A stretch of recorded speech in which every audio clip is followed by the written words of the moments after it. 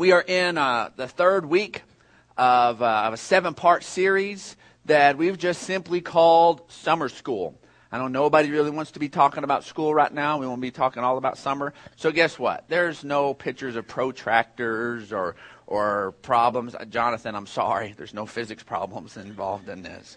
The one kid who's in the Bahamas and says he misses physics class, that's just weird to me. And so, but it's all right. Just the way he's wired. It's okay. And but we're not. It's not that kind of school. We're taking just the common, ordinary summer stuff, and we're just we want to learn from it. We want to learn through it. And this week, we're looking at the whole concept of windsurfing, of being able to connect with something else that's bigger and stronger and more constant than us, and allow that to prepare us. Because guess what? Those that are the children of God, we're led by the Spirit of God. And that's what we should be increasing and growing in. So let's go ahead and crack open your notes, and let's jump into the middle of this. Because God, folks, is constantly growing us from the inside out. This is, when you say yes to Jesus, you are saying yes to salvation. You are saying yes to a relationship with God. You're saying yes to having the weight of sin and shame released off your shoulders. But you are also saying yes to a lifelong process of growth and maturity and change. That it's not just about God twisting screws on you to make you a better little person. No, He is maturing you into being the piece of Himself He created you to represent. That is what that is. He made us in His image. And when we say yes to Him, you become more and more and more of your true self. You become more and more of the real you, where you are God's representative on the facet of Himself that He wanted you to represent, and you grow in that. And that's what we want to do. And see, and this real growth comes by following the leading of the Holy Spirit. That's why we cannot just try to adopt a set of rules and lists and all that kind of stuff to try to chisel out the real us out of the inside of us by just trying to follow a checklist. It doesn't work. We need the Holy Spirit to do that. And that's what this whole sermon is about, is let's connect, let's surf, let's allow the Holy Spirit to fill ourselves and truly move us forward in Christ. That's the only way it really happens. See, John 16:7 says, "But I tell you the truth, it is for your good that I'm going away, and unless I go away, the Counselor will not come to you. But if I go, I will send him to you." This Counselor, this Comforter, the Holy Spirit is what he was referring to. See, Jesus was limited to his physical flesh when he was here. Could not be in all places at one time. But he wanted us, each one of us. God loves you so much, He wanted you to have full-time access to His presence. Not this little piece of flesh roaming around and having to access that. He said, no, I love you so much, you're now part of my family and I'm part of you, and I want you to have 24/7 access. So for that to happen, He had to leave so that the Father would send the Holy Spirit. But here's that thing. We can get creeped out by the Holy Spirit. It can be kind of scary. You read the King James and it says the Holy Ghost. Ooh, kind of make you a little creeped out. Oh my goodness, I'm not used to this. Why am I supposed to invite and desire the presence of this unseen personality into my life? That can be one of those things that you're either like, woohoo, I'm all about that, or yeah, no, thank you. I kind of like the whole idea of, Jesus with his hair blowing and being on the sea and being all manly. I kind of like that. We can't do the whole Talladega Nights and pick which Jesus we get. And so we get the presence of God through the Holy Spirit. That is what we do. We just spent a week on the Navajo Indian Reservation. This is our third summer to go, and it was an absolute incredible time. In fact, I'd like everybody who's here that went on that trip, I want you to just stand up. We just want to recognize you. You're in here this morning. So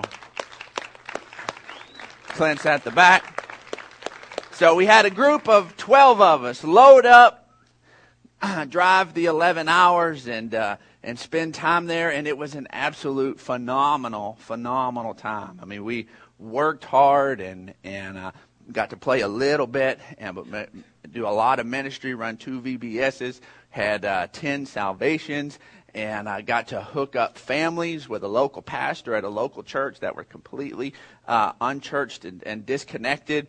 And I had a young 17-year-old girl on suicide watch come to Christ powerfully. Come to Christ, yes. That I'm telling you, this is no joke. And teen culture, suicide's a big deal, period, yes. But I'm telling you, the Navajo Nation, it is like epidemic. It is horrible. For years and years, they've averaged one every 2 weeks. Just at the end of May, this young lady had 6 of her peers kill themselves in a 3-week period. 6. And decided that she was going the same route. Lauren, after the fact, became a Facebook friend and was able to backtrack. She gave her little testimony and shared. And she just was looking at her Facebook, and it was right there. She was telling people what to do at her funeral, what to play. I mean, it was all legit. She still said she does not know why she did not go through with it. She did not die until Thursday night. She said she had never had a reason to smile, and then just kept sending messages to Lauren. Still smiling, still smiling, still smiling. It's just incredible time. And part of while we were there, we do that. We teach, we minister, we hang out with the kids and the teens and the families. But we also do some work projects. We do some building projects. And last year we got to go and be a part of a model home and be building that they were going to build hundreds of those on the reservation after 50 plus years of them not being allowed to build on site. By our government didn't allow it. And now all of a sudden that was lifted, and they're able to actually build homes instead of living in things that are portable. And so they're super excited about it. And we got to be a part of that process. Last year it got approved, so we got to go build a permanent home for a family of 5 that's homeless. They've just been moving around and staying wherever people would allow them to stay. And they're getting a brand new 3-bedroom house there. It's just gorgeous. And we got to go and be a part of helping build the next phase of what we did last year. And while we were there, some of our kids had never done construction before.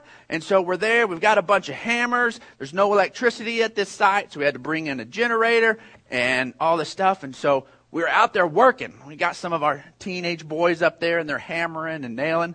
Well, we brought an air compressor that, of course, needs electricity, and a nailer, a big old nice framing power nailer. So the first day, we just hammered everything in. We finally got the generator working, and then these boys were used to hammering, and we're like, hey, let's fire up that pneumatic nailer. So we grabbed that, put that in their hands, and we had about half of them go, give me that. I can't wait to do it. I want to do it. I want to be first. And they were ready to climb up that ladder up. Boom, boom, boom. Drive those nails. And the others like, you want to use it? I'm good with my hammer. Because, boy, it pops. It's got some recoil. It's loud. It's powerful. And it can be genuinely a little bit intimidating. Well, guess what? The real Spirit-led life, that spirit, that word pneumatic, it goes back to the Greek word pneuma, which is what the Holy Spirit is referred to. Pneuma. Where we get pneumatic, this breath, this air, and that you go from just this little beat tapping in hammer to this boom, boom, boom, getting it done, this air-driven pneumatic tool. That's what Jesus wanted us to have, the Holy Spirit. He didn't want us slowly banging around making little teeny tiny progress. He wanted us to get it done. And guess what? You and I, we are pneumatic beings. As believers, we should be Spirit-driven, air-driven, life, Holy Spirit-driven. And we have to not be intimidated to that. Some of us, the first thing out of the box, say, give me that Holy Spirit thing. I want it. Roll it. Give me all that I can. And others are like, ooh, I don't know. I'm pretty good with what I got, the Holy Spirit's all good for y'all. What we want to lay the groundwork here is that we all desperately, folks, we need the Holy Spirit. And that's the next thing. We must understand that we desperately desperately need the Holy Spirit. That's why Jesus left. He went to the Father so we could have it. He says this is a promise. This is good. You and I need this thing. And let's set this up. Let's look at Acts. Okay? Acts 1. It says, on one occasion while this is Jesus, was eating with them. This is post-resurrected Jesus. This is Jesus has died, been buried, and resurrected, and he spends a 40-day period there on the planet teaching and extrapolating more and more on his teaching with them. This is post-resurrected Jesus, okay? I mean, it's Jesus here talking. And he's eating with them. I also love it that he had 40 days with them, and he took a lunch break. He's eating. That's just cool. He just understood. There wasn't this drivenness that this was, and this is happening while post-resurrected Jesus is having a meal. And he gave them this command: do not leave Jerusalem, but wait for the gift my Father promised, which you have heard me speak about. For John baptized with water, but in a few days you will be baptized with the Holy Spirit. Jesus has already atoned for our sins. He has already handled all of that. And now here is this time period where now they're waiting on him to go and the Holy Spirit to descend. And look at this. He tells them not to move out of Jerusalem. Acts 1:8, he gives them this. This is his parting words. But you will receive power when the Holy Spirit comes upon you, and you will be my witnesses in Jerusalem and in Judea and in Samaria and to the ends of the earth. And you keep reading Acts right on. And then, boo, she's gone. He's gone. So here they have this mandate. This handful of people are supposed to carry the truth of his teachings and who he is and what he's done to the ends of the earth. They don't have airplanes, folks. They don't have internet. They don't have mass communication. It's their feet, their voices, themselves. And they've been told to go cover the whole world. But wait. In Jerusalem. You got this huge assignment, but don't you dare move until you get this. You think that's a pretty big deal? Okay, now also remember, these are the guys that heard Jesus' teachings with their own ears. These are the guys that pen it. Okay, write it down in the gospel for us. This is like John and Matthew, and they hung out with Jesus. They heard the teachings directly. These miracles, they saw them. They saw Lazarus resurrected. They saw Jesus resurrected. They heard the teachings. They saw the miracles. And yet they still had to put all that on hold until the Holy Spirit came. If they needed the Holy Spirit, how much more do you and I need the Holy Spirit? There's just no two ways about this, folks. There's no other logical conclusion. The whole global evangelization assignment was put on hold until the Holy Spirit was sent. Folks, you and I need the Holy Spirit. John 14 says, I will ask the Father, and he will give you another counselor to be with you forever, the Spirit of truth. The world cannot accept him because it neither sees him nor knows him. But you know him, for he lives with you and will be in you. This, Acts 1:8, the coming of, that's when he was in. That you've been around the presence of the Holy Spirit. We were with Jesus. Jesus, remember when he gets baptized, the Holy Spirit descends upon him like a dove, that he had the Holy Spirit without limit. They'd been around the presence of the Holy Spirit, but then, at that point, then he will be in you. John 16:12 and 13 says, I have much more to say to you. I have much more to say to you. This is him sitting down. They've had communion together. They've had the Last Supper. He is going to the cross. He's got his disciples. He's told them so much. And he says, I've got more to say to you. I've got more to say to you. More than you can bear right now. More than you can bear. You can't handle You can't handle what I've got to say to you. Well, what's going to change it? What's going to change it that all of a sudden then they're going to be able to handle it? What's going to do that they're going to be able to take it? But when He, the Spirit of truth, comes, He will guide you. The verse we just talked about with the offering. He will guide you into all truth. He will not speak on His own. He will speak only what He hears. And He will tell you what is yet to come. How are we all of a sudden now are going to be able to bear it? Because the Holy Spirit's going to be speaking it directly to our heart. Honestly, which truth really produces more change in you? The truth that somebody on the outside gets in your face and confronts you with? Or the truth that the Holy Spirit pricks your heart on the inside and says, which one do you embrace? Which hard truth do you go, I got you, Lord. All right. It's the Holy Spirit. It's the Holy Spirit. That's why we don't beat the snot out of you around here. It don't work. It don't work. That's why constantly I'm sitting there saying, you know what? You need to move forward. We're going to have a move forward mentality. We're going to choose to listen to the Holy Spirit. Why? Because I know if I say it or if the Holy Spirit says it, I know which one you're going to listen to. You're going to listen to the Holy Spirit. That's the one that's going to produce life in you. That's the one that's going to produce change in you. If you're not ready to hear it and I go there with you, all I'm going to do is tick you off and run you off. That's what happens. I've done it. I've irritated people and made them mad. Going places I had no business going. Because I thought I saw something on the outside that they need to deal with it, make their life better. The Holy Spirit wasn't going there yet. Not jacked up as a minister. Hurt people. I learned I don't want to do that. I don't want to do that to people. People got enough hurt. Let's get on the side of the Holy Spirit. Let's work with the Holy Spirit. I'm telling you, it changes everything. That's why we need the Holy Spirit. Guess what? You've got stuff you don't want to hear. You do. I do. And the Holy Spirit is when I get quiet and I'll listen and say, God. That's why there's like we've got youth camp coming up.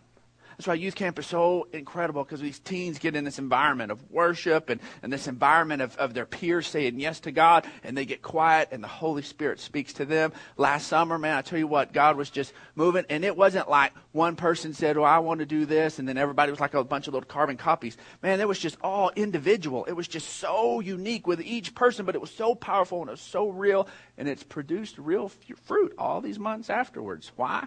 Because the Holy Spirit was doing the work. It makes the difference. Because see, folks, we need the Holy Spirit to see things right. We'll put our own little glasses on. We'll take whatever the world says, and we're going to say, well, everybody else says it's cool, so it must be cool. And so we need the Holy Spirit to see things squarely, to see things right. While we were there on Navajo Nation, with the ministry center that we minister in, it's about a mile and a half from the Continental Divide. And for the last 3 years, there have been at least one place where we've had to go and cross over the Continental Divide. Most of our work was done on one side of it this time, but we crossed it. And we were doing that roofing project, and I had two of our teens with us. And I said, you know what, boys? We just crossed the Continental Divide. And it's the rainy season right now in the Navajo Nation, so they've been getting rains while we were there. And I said, here's a cool thing. You can stand there and you can go 100 feet to this side of the Continental Divide, and the rain that's falling right here, that will eventually find its way to the Pacific Ocean. And you can move just a few hundred feet on this side, and the rain that's falling here, same cloud, same storm, and it will eventually find its way 3,000 plus miles to the Atlantic Ocean. Here it is, just a little bitty bit. And the end result, they're miles and miles apart. Miles apart. Guess what, folks? You and I are making decisions that sometimes little bitty things, the consequences and the yield, totally different. We need the Holy Spirit to reveal to us. Say, well, this seems petty. This seems small. This doesn't seem like a big deal. It's just a few feet. Some of these issues in our lives are Continental Divide issues. And we need to make sure that we're choosing on the right side of that so that the end results cascade and we end up in the right place. Folks, we need the Holy Spirit to be able to do that. John 16:8 says, when he comes, he will convict the world of guilt in regard to sin, righteousness, and judgment. Let's stop right there. Let's stop. All right. This right here, if I wanted to go all beat you up, Pastor, man, I could take this scripture all by itself, forget the rest of what John had to say, and just say, man, the Holy Spirit, he's going to convict you of sin because you're a bunch of sinners. And he's going to convict you of righteousness because you need to act more right. And he's going to convict you of judgment because of you're going to be judged for what you're doing. He could totally go that route. I could totally carry it that way. But guess what? And if you just stop there, you're like, I don't want to tune into that. If that's what the Holy Spirit's doing, I don't want that channel. I don't want that. If I want to tune into the Holy Spirit, he's going to convict me of sin, righteousness, I don't want that. Wait a second. Let's read. First, let's look at John 16:8 in the Good News Translation. It says, when he comes, he will prove to the people of the world that they are wrong about sin and what is right and about God's judgment. The Holy Spirit is the prover. He is the one, he's the reminder, he's the convincer. Let's look at what he's convincing us about. 1 John 16:9, the very next verse. In regard to sin, because they're a bunch of lousy, slacker, heathen people doing whatever they want, acting wild and crazy. Is that what it says? In regard to sin, because men do not believe in me. The Holy Spirit, when he's talking about sin, he's talking about you can be forgiven of it. When he's talking about that, he's saying, you know what? You don't have to be saddled with this. He's saying you don't have to be trapped under this. Believe on Christ and it's dealt with. That is it. That's what the Holy Spirit is talking about in regard to sin. That Jesus handles it and you just need to believe in him. See, 1 Corinthians 12 says, no one can say Jesus is Lord except by the Holy Spirit. That's it. Then we look at the next verse, John 16:10. In regard to righteousness, because I am going to the Father where you can see me no longer. What does that mean? Righteousness, because he's going to the Father. That's because he has completed his work and it is done. We are righteous. Jesus his assignment was to make us right with God. And he has gone to the Father and his work is finished. When he said it was finished, it was finished. And so now righteousness is done. You and I are righteous. I've heard people try to get people to quit acting like idiots, and because Christians still act like idiots sometimes, and so they try to get their congregations to quit making dumb decisions, and say, you know what? Well, you're just trampling the blood of Jesus, and you're trying to re-crucify him every time you walk in sin and all this stuff. Wait a second. No, Jesus says it's done. It's done. The Holy Spirit is reminding us. When we listen to the Holy Spirit in regard to righteousness, he's saying, guess what? Maybe you made a bad choice, but you're still righteous. What Jesus did still applies. It still applies. We can get back under this condemnation, and the Holy Spirit saying, quit that. Quit that. What Jesus did still applies. He's still there at the right hand of the Father. He's not having to go back to work. He ain't putting his tool belt back on and going to find another cross. He's not. You're still righteous. And then in regard to judgment in verse 11, because the prince of this world now stands condemned. We can get under, oh, God's going to judge me. Oh, and all this deal. When we're in Christ, our sin has been judged. And the judgment that the Holy Spirit is talking about, when he reminds us of judgment, is that the enemy has lost. That we're on the winning team. That in Christ, we stand judged righteous. That is what the Holy Spirit is reminding us of. That is what the Holy Spirit is doing. It's pointing us to Jesus, reminding us that the work is completed and that our enemy is defeated. That's what the Holy Spirit does. I don't know about you, but I want to tune into that station all the time. I want to hear that 24/7. that Jesus is enough, that his work is completed, and I'm righteous all because of what he did, and my enemy is already whooped. So you know what? I can get out of bed with my assignment and put on what I need to do and go at it because my enemy is already beaten. I'm telling you, it just lights me up. The Holy Spirit also helps adjust our thinking so that we can choose life. So that we can choose life. I've already shared with you about our sweet little Navajo teen that came to Jesus. And she could see nothing but hopelessness. She saw nothing but hopelessness.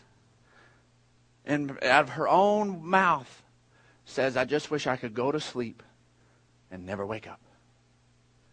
Just all be over. Saw nothing but hopelessness. And when the presence of the Holy Spirit came in, the presence of the Holy Spirit comes in, then all of a sudden, hope. Hey, we handle that. When the presence of the Holy Spirit came in, all of a sudden, she began to see that there's hope. She began to see that there's something worth living for. She began to see that she can abandon her plans to end her own life and embrace the one who has a genuine plan for her life. All of a sudden, things shifted. 1 Corinthians 2 says, For who among men knows the thoughts of man except the man's spirit within him? In the same way, no one knows the thoughts of God except the Spirit of God. All she could take was what had been handed to her. And when she got connected with the Spirit of God, all of a sudden she could hear God's thoughts about her life and her plans for her. And God's plans for her. Isaiah 55 says, For my thoughts are not your thoughts, neither are your ways my ways, declares the Lord. As the heavens are higher than the earth, so are my ways higher than your ways, and my thoughts are higher than your thoughts. We may have a plan, we may have an agenda, we may have something, and God's plans are higher. And sometimes God's higher plans are something simple. That whole conversation began, life-giving, eternity-altering conversation. We were moving in to time to begin to tear down and to have the meal together, and there was work to be done. And Lauren Ramirez was on our team, and she, if anybody knows her, she's a worker. She stays focused, and she gets stuff done. And in the middle of that, she just felt like she just needed to just sit down and just pull out her phone. She said she didn't even do anything with her phone. She didn't even get on it. She just felt like she needed to do that. And everything within her and the natural was she needed to be busy and doing and working and setting a good example for the teens and all that.